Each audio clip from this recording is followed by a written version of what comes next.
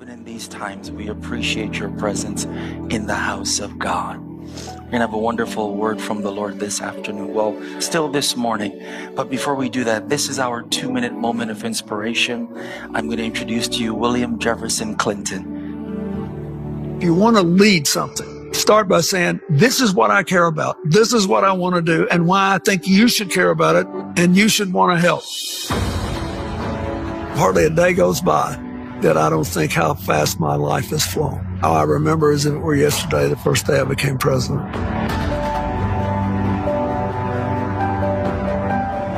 Hardly anything worth doing can be done alone. This is a particularly disorienting time for billions of people in the world. You've got major uncertainties about what's going to happen in the years ahead.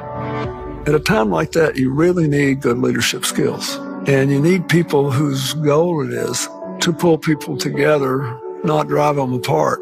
People need to feel the potential to create a better tomorrow. This class is unlike anything I've ever done. I'll be teaching skills I developed and used in very challenging leadership positions. And I hope that those skills will help you in your personal and professional lives. You'll learn how to work with people you don't agree with, may not even like, and how to mediate conflicts. I don't believe being nice is inconsistent with being tough and smart. You got to be tough as nails with your tender heart. I have encountered a lot of setbacks. I lost 2 elections after I entered politics. I've had ferocious opposition where the whole strategy was to try to destroy me as a person. My mother died after I became president. I've had a lot of things that really hurt. But in the end, the great adventure of life is what you decide to do with it.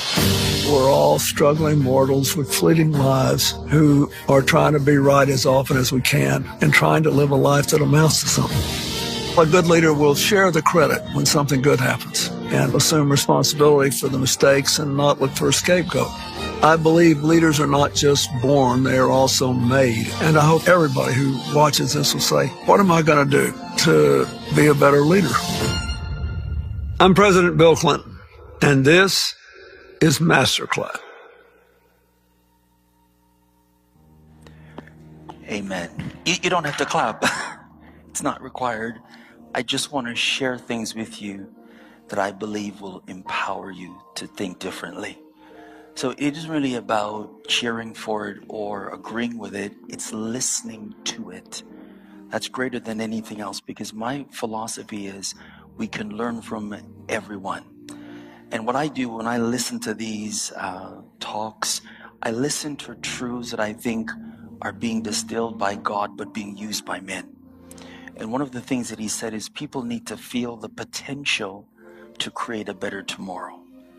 And it sounds to me like that is the purpose of the church's existence, to create in people this passion, this drive to create a better tomorrow. But then he continued by saying, and you're going to have to learn how to work with people that you don't agree with. And being tough is not inconsistent with being nice. So you can be tough with your tender heart and still get the job done. He said, why are you doing this, Pastor? This isn't really...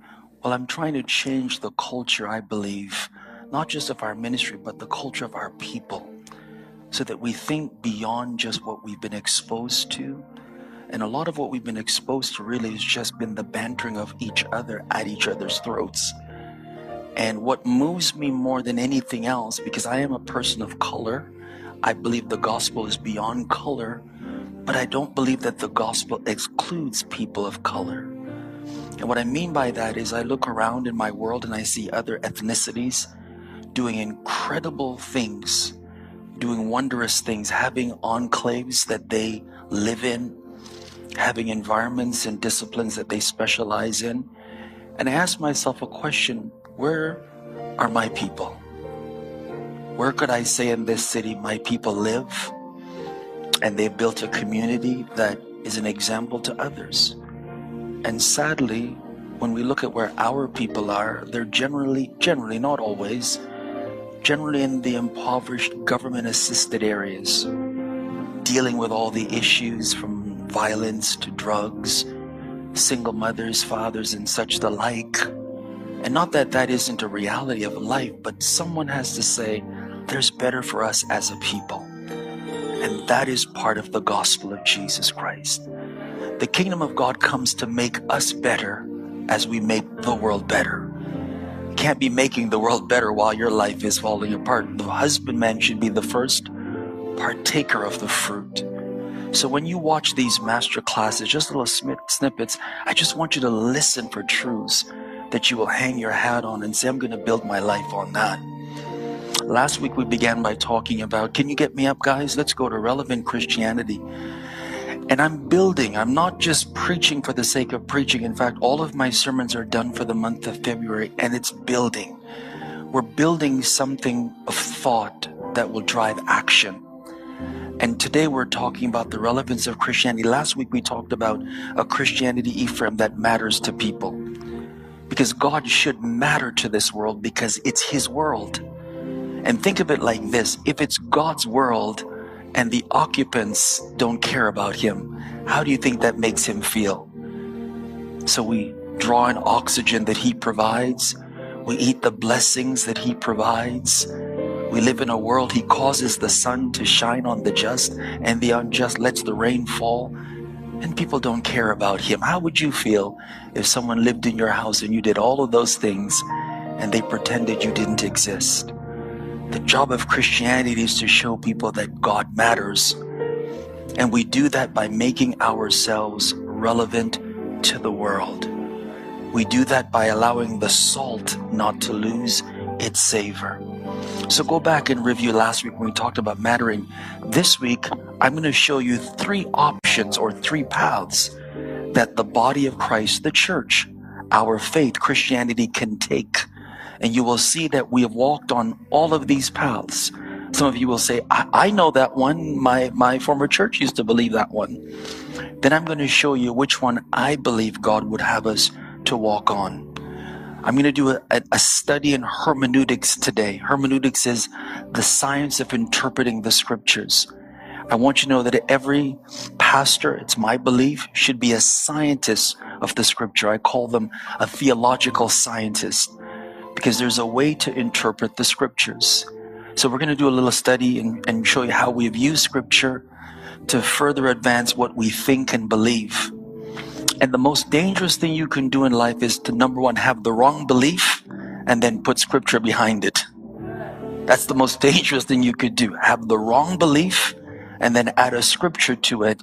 It compounds that and makes it so hard to change. So let's look at the 3 options that are before us. These are 3 options for our Christianity.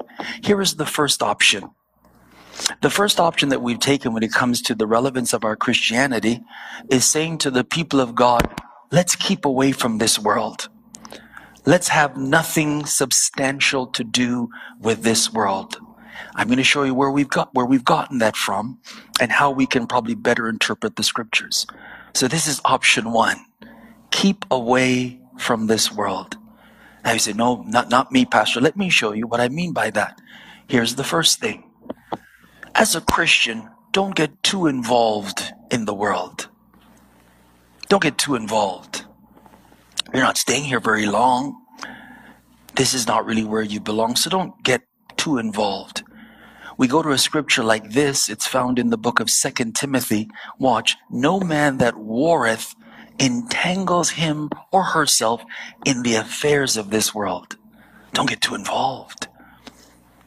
And the reason why you don't want to be entangled is that you might please him who hath called you to be a soldier.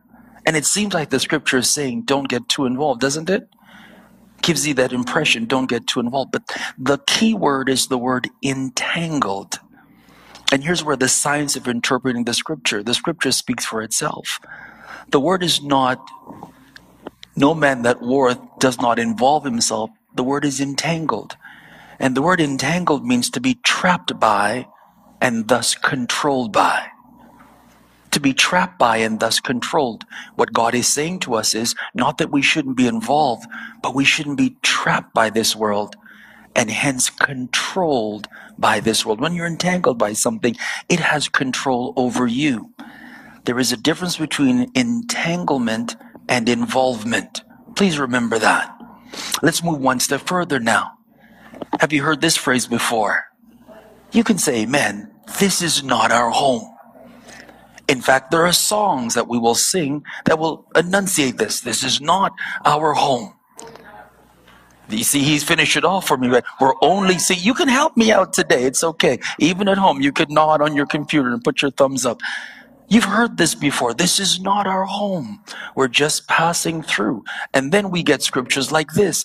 Abraham, by faith, he sojourned in the land of promise because he was looking for a city that had foundation, whose builder and maker is God. So it doesn't seem like this is our home. But here's the challenge with that. We have forgotten that there's this scripture there. The earth is the Lord's. How could the earth be your father's, and this not be your home? I want you to think for a moment. How could the earth belong to your father and this not be your home? Well, maybe God's trying to teach us something. Maybe he's trying to teach us two aspects of what our home is. That we have a temporal home in the now, and that temporal home is here right now. Secondarily, we have an eternal home in the not yet. So the Christian lives in what I call tension between the now and the not yet. So because you live in this world right now, let's make the most of it while we wait for the world to come. So if this earthly house of this tabernacle be dissolved, we've got a building eternal in the heavens. But it doesn't mean that we should be slack in this home. In fact, I will teach you something. How you live in this home actually prepares you for the home to come. So this is my home because God has placed me here. And as long as I'm in this world, I am the light of the world. That's how you've got to think. This is our home. We are responsible. Because if this is not our home, we then throw our hands up and we let it go to the... It's exactly what we do. We turn it over. One pastor told me, he said, and I almost fainted because we were in a debate, little conversation, and he was making all these points. And then he says, God doesn't care about this world. I almost fainted. I said, of course God cares about this world. He cares so much about this world that he gave his... This is God's world, and this is our home. Look at this one. This one's going to be good. You've heard this one, right? Don't get too involved. Come out from among them. Everyone, if you believe this, you've got to quit your job tomorrow. Come out from among them. Don't get involved. Don't touch the unclean thing. And God says, I will receive you. Let me show you where this comes from. It comes out of the book of 2 Corinthians. Come out from among them, be separate, touch not the unclean thing, saith the Lord. And it seems like God is asking you to come out. Come out. But there's a verse that goes before verse 17, and that's verse number 14. The context begins like this. Be not unequally yoked with unbelievers. For what fellowship or communion? Those are the two key words. If you're going to understand coming out and being separate, you must understand those concepts in light of fellowship and communion. I'm going to give you a definition for fellowship and tell me what you think. Fellowship with God primarily is intimacy with the right God that defines every other relationship. That's fellowship. It's having intimacy with the right God, and that intimacy will help you to define every other relationship. If you are intimate with God, it will tell you what else you can and who else you can be intimate with. So it starts with fellowship with God. He will tell you where you can continue having fellowship, with whom you can continue having fellowship. That is the key when it comes to coming out. See, people are coming out from the world, but they have not began the understanding of, I need to first have fellowship with God to know who I can be and with what I can be intimate with. Let's continue just a little further. I'm going to show you something else. This is what option number one produces. And may I say this, in my estimation and my experience, much of the Christianity that I've seen operates in this level. It's called escapist Christianity. It's where we live in a world that we're not actively involved in. We're not engaged in this world. We're not consumed by what consumes others, the issues of the day. And we simply have our services in the world, but we're not engaged with the comings and goings of the world. Now, this is not a new thing, because I want you to know that the entire book of 1 Thessalonians is written because of this. And this will surprise you, because in the first century, Paul had to deal with this. People that decided that they weren't going to get involved anymore with society. They were going to come inside their buildings, their homes, and just sort of wait for the Lord to return, not get involved. When you have a moment, read the book of 1 Thessalonians, and you will see why Paul will then begin to say, this has produced in the church a group of busybodies. And that's what's going to happen. When you escape from your responsibility in the world, the only thing left for you to do is to focus on each other. You become insular, you get involved in each other's business, affairs, and Paul says you're walking around like busybodies. Then he drops this hard line. If any man doesn't want to work, he shouldn't. Because he really wants you to get up and go and do something with your life. And this is the book that gives rise to the whole understanding that the Lord himself shall descend from heaven with a shout, the trump of God, and the voice of the archangel, and we shall be caught up with him. This is not the option for today's world. We can, brothers and sisters, use our gatherings here as a means of escape. And by that I mean, by getting up from here, we really don't have an intention of doing anything else in the world but working and waiting to come back here. Think about what I'm saying. The first option could not be what we take. Here's the second one. Well, there's a scripture, a beautiful scripture. I pray that you wouldn't take them out of the world, but that you'd preserve them. And as you have sent me, this is Jesus talking, as you've sent me into the world, so I've also sent them into the world. Here's the second position that some take. I call this position the go along to get along position. This is where you don't want to really ruffle any feathers. Most Christians, when they're newly converted, they kind of take this position. They really don't want a lot of people to know that they are believers, especially if you've come from a secular environment. So you sort of go along to get along, and you sort of keep things quiet, keep it under the rug. And what you do is you are a Christian. I'm a Christian on Sunday, and then Monday I'm a secularist. So people really don't know my job, that I attend the church. I don't want to tell anybody that I've given my life to the Lord. I kind of keep it quiet. In some cases, I don't want people to make fun of me. I don't want people to think that I've joined something that's not legitimate. So I'm very strong when I'm among those who believe, but I'm not as strong when I'm among those who are non-believers. I'm a little quiet with my Christianity. This is what I call quietism. And here, what happens in this case is we sort of conform because we really don't want to create any waves. I don't want to say much on the job. I don't want to bother, the guy beside me, he's Muslim. The guy beside me, he's atheist. I'm not here to, stir the pot. I just want to keep it, my faith is my faith. His faith is his faith. And let's keep it like that.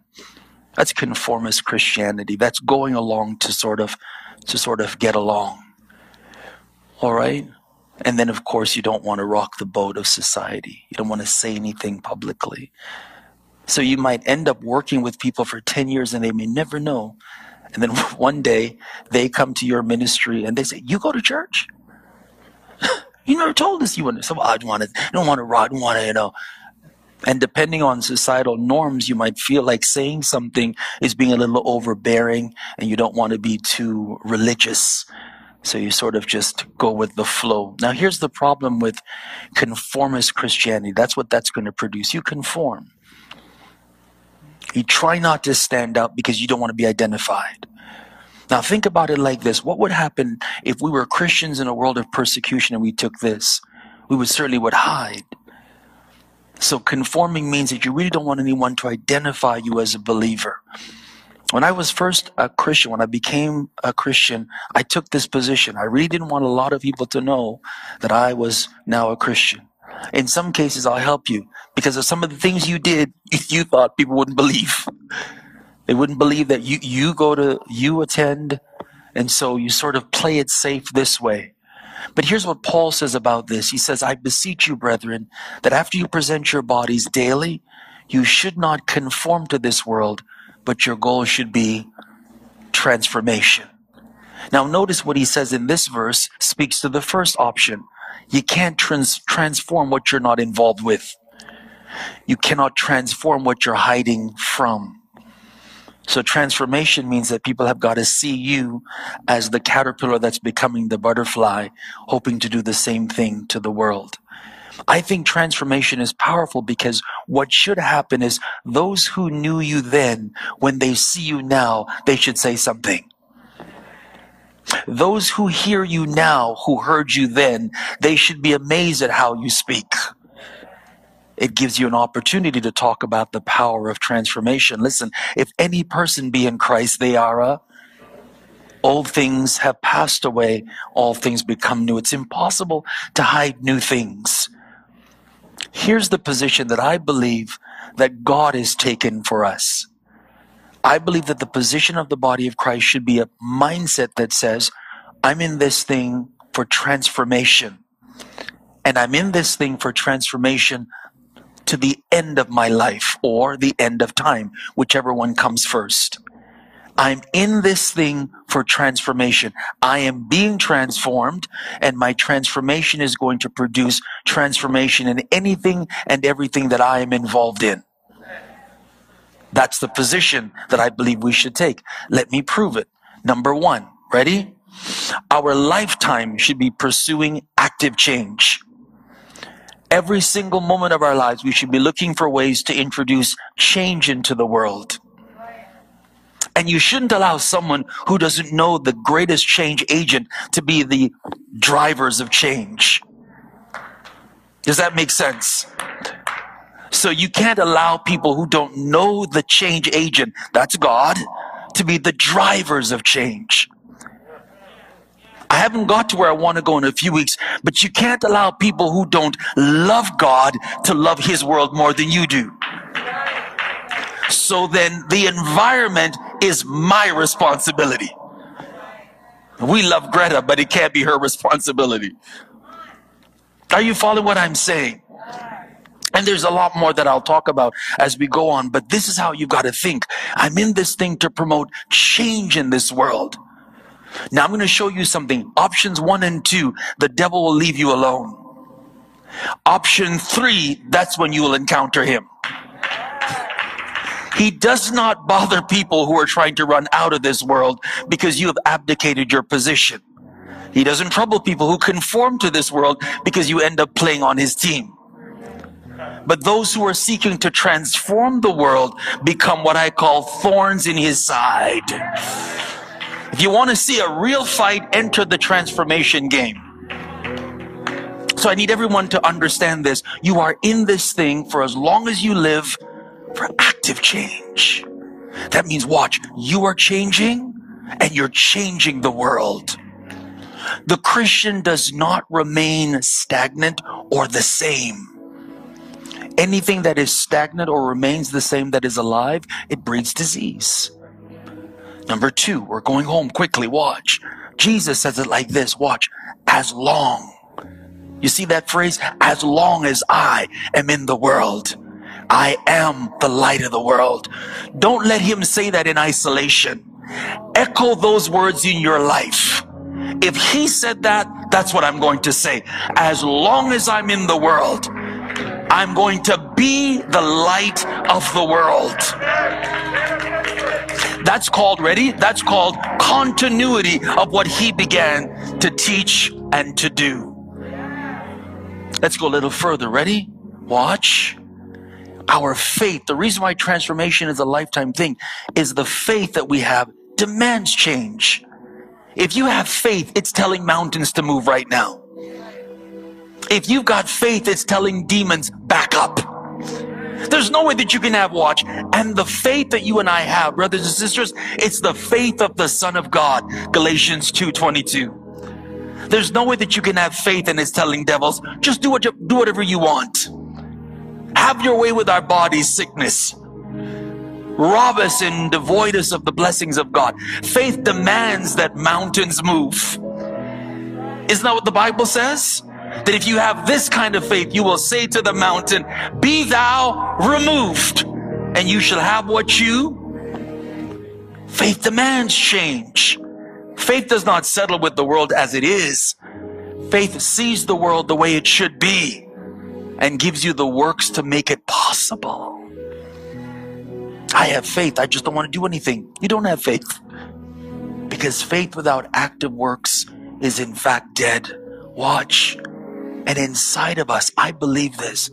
Whether you nod your head, say amen or not, I believe that in every person, there's an anticipation of a better future. Can I say this? Even within the heart of the unbeliever, somewhere in the book of Ecclesiastes, Solomon says that God has placed eternity in our hearts. We long for something better than this. So we should be taking steps. Let me give you the scripture. The path of the just is as a shining light, shining brighter unto a perfect day. What's that future that we're hoping for? Well, in our lifetime or in our children or their children's lifetime, God promised us that the earth shall be filled with the knowledge of the glory of God as waters cover the seas. That's why we're in this thing for transformation. This is the option given to us. The other two are non-options. They're non-negotiables. We will not conform to this world, and we will not escape from this world, but we will be present in this world, overseeing by the grace of God its transformation. I underline the word stewardship, and I say that God has made us a manager of this world. That's all that I want you to know today. Because if you don't take this position, what I teach you next week and the following weeks, and when we move to present Christianity, it will not speak to you, because escapism is not where I'm going. Conforming is not where I'm going. We're going to what we call present Christianity, where the world knows that we are here, not in some arrogant way, not in some beat you over the head and beat you down religious way, but through active works of transformation. They know that the world is here. And when the Son of God returns, he will find faith in the earth.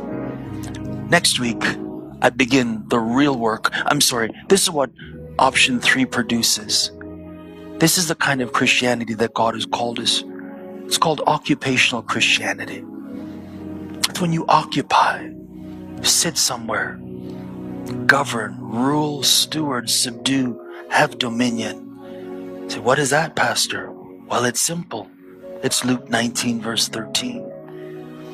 I want you to transform, occupy until I come. This is the position we're going to take. If we don't take it, then all that we're going to talk about will make no sense. Next week, I'm going to do this, and this is where I really get going now. We're going to name the mountains of culture and society. It's going to take about 2 weeks to really walk you through them. These high places. Book of Ephesians talks about we wrestle not against flesh and blood. Spiritual wickedness that's lodged in high places. I'm going to show you the different mountains of culture and society. And I'm also going to show you that the greatest mountain is the church. It's called Mount Zion. Mount Zion is not some literal mountain in Jerusalem. That was a figure. But Psalm 48 teaches us that great is the Lord, greatly to be praised in the city of our God, in the mountain of his holiness. Watch, beautiful for situation. The joy of the whole earth is Mount Zion on the sides of the north. The kings of the earth passed by, they saw it, and they trembled when they saw the high place of God. Now would you rise on your feet, everyone? I want you to take that position, that I'm an agent of transformation. I am an agent of change. And I'm going to try to figure out how to bring change in the different areas of life. Wherever you've placed me, God, I'm going to figure out how to bring change and transformation. We're going to pray a simple prayer, because it takes skill to transform the world. The Lord doesn't want you to go out in the world and to offend everybody and turn them off until they want nothing to do with your God. He that wins souls is wise. In the same way that the promotion of transformation, it takes wisdom. Number one, and then we'll go home. If you don't love people and love this world, go back home for a bit. Because transformation cannot start without a genuine care for people and God's world. Slip up your hands, everyone, even at home. I want you to ask God in your own way to give you the skill. Wherever you find yourself vocationally, you all don't work in this sanctuary, you don't work in the offices. There's some place that God has placed you. And I want you to take a moment and ask Him for the skill of transformation. How can you introduce change in your office, change in your classroom, change in the warehouse if you've got your own business, change for your employees? How can I be an agent of transformation? And it doesn't matter where you are. Ye are the salt of the earth. Ye are the light of the world. Father, give us the wisdom of transformation. As you send us into the world, make us wise as serpents, but harmless as doves. Authorize and anoint us to be agents of transformation in Jesus' name. And we will exalt you. Amen. I'll see you next Sunday.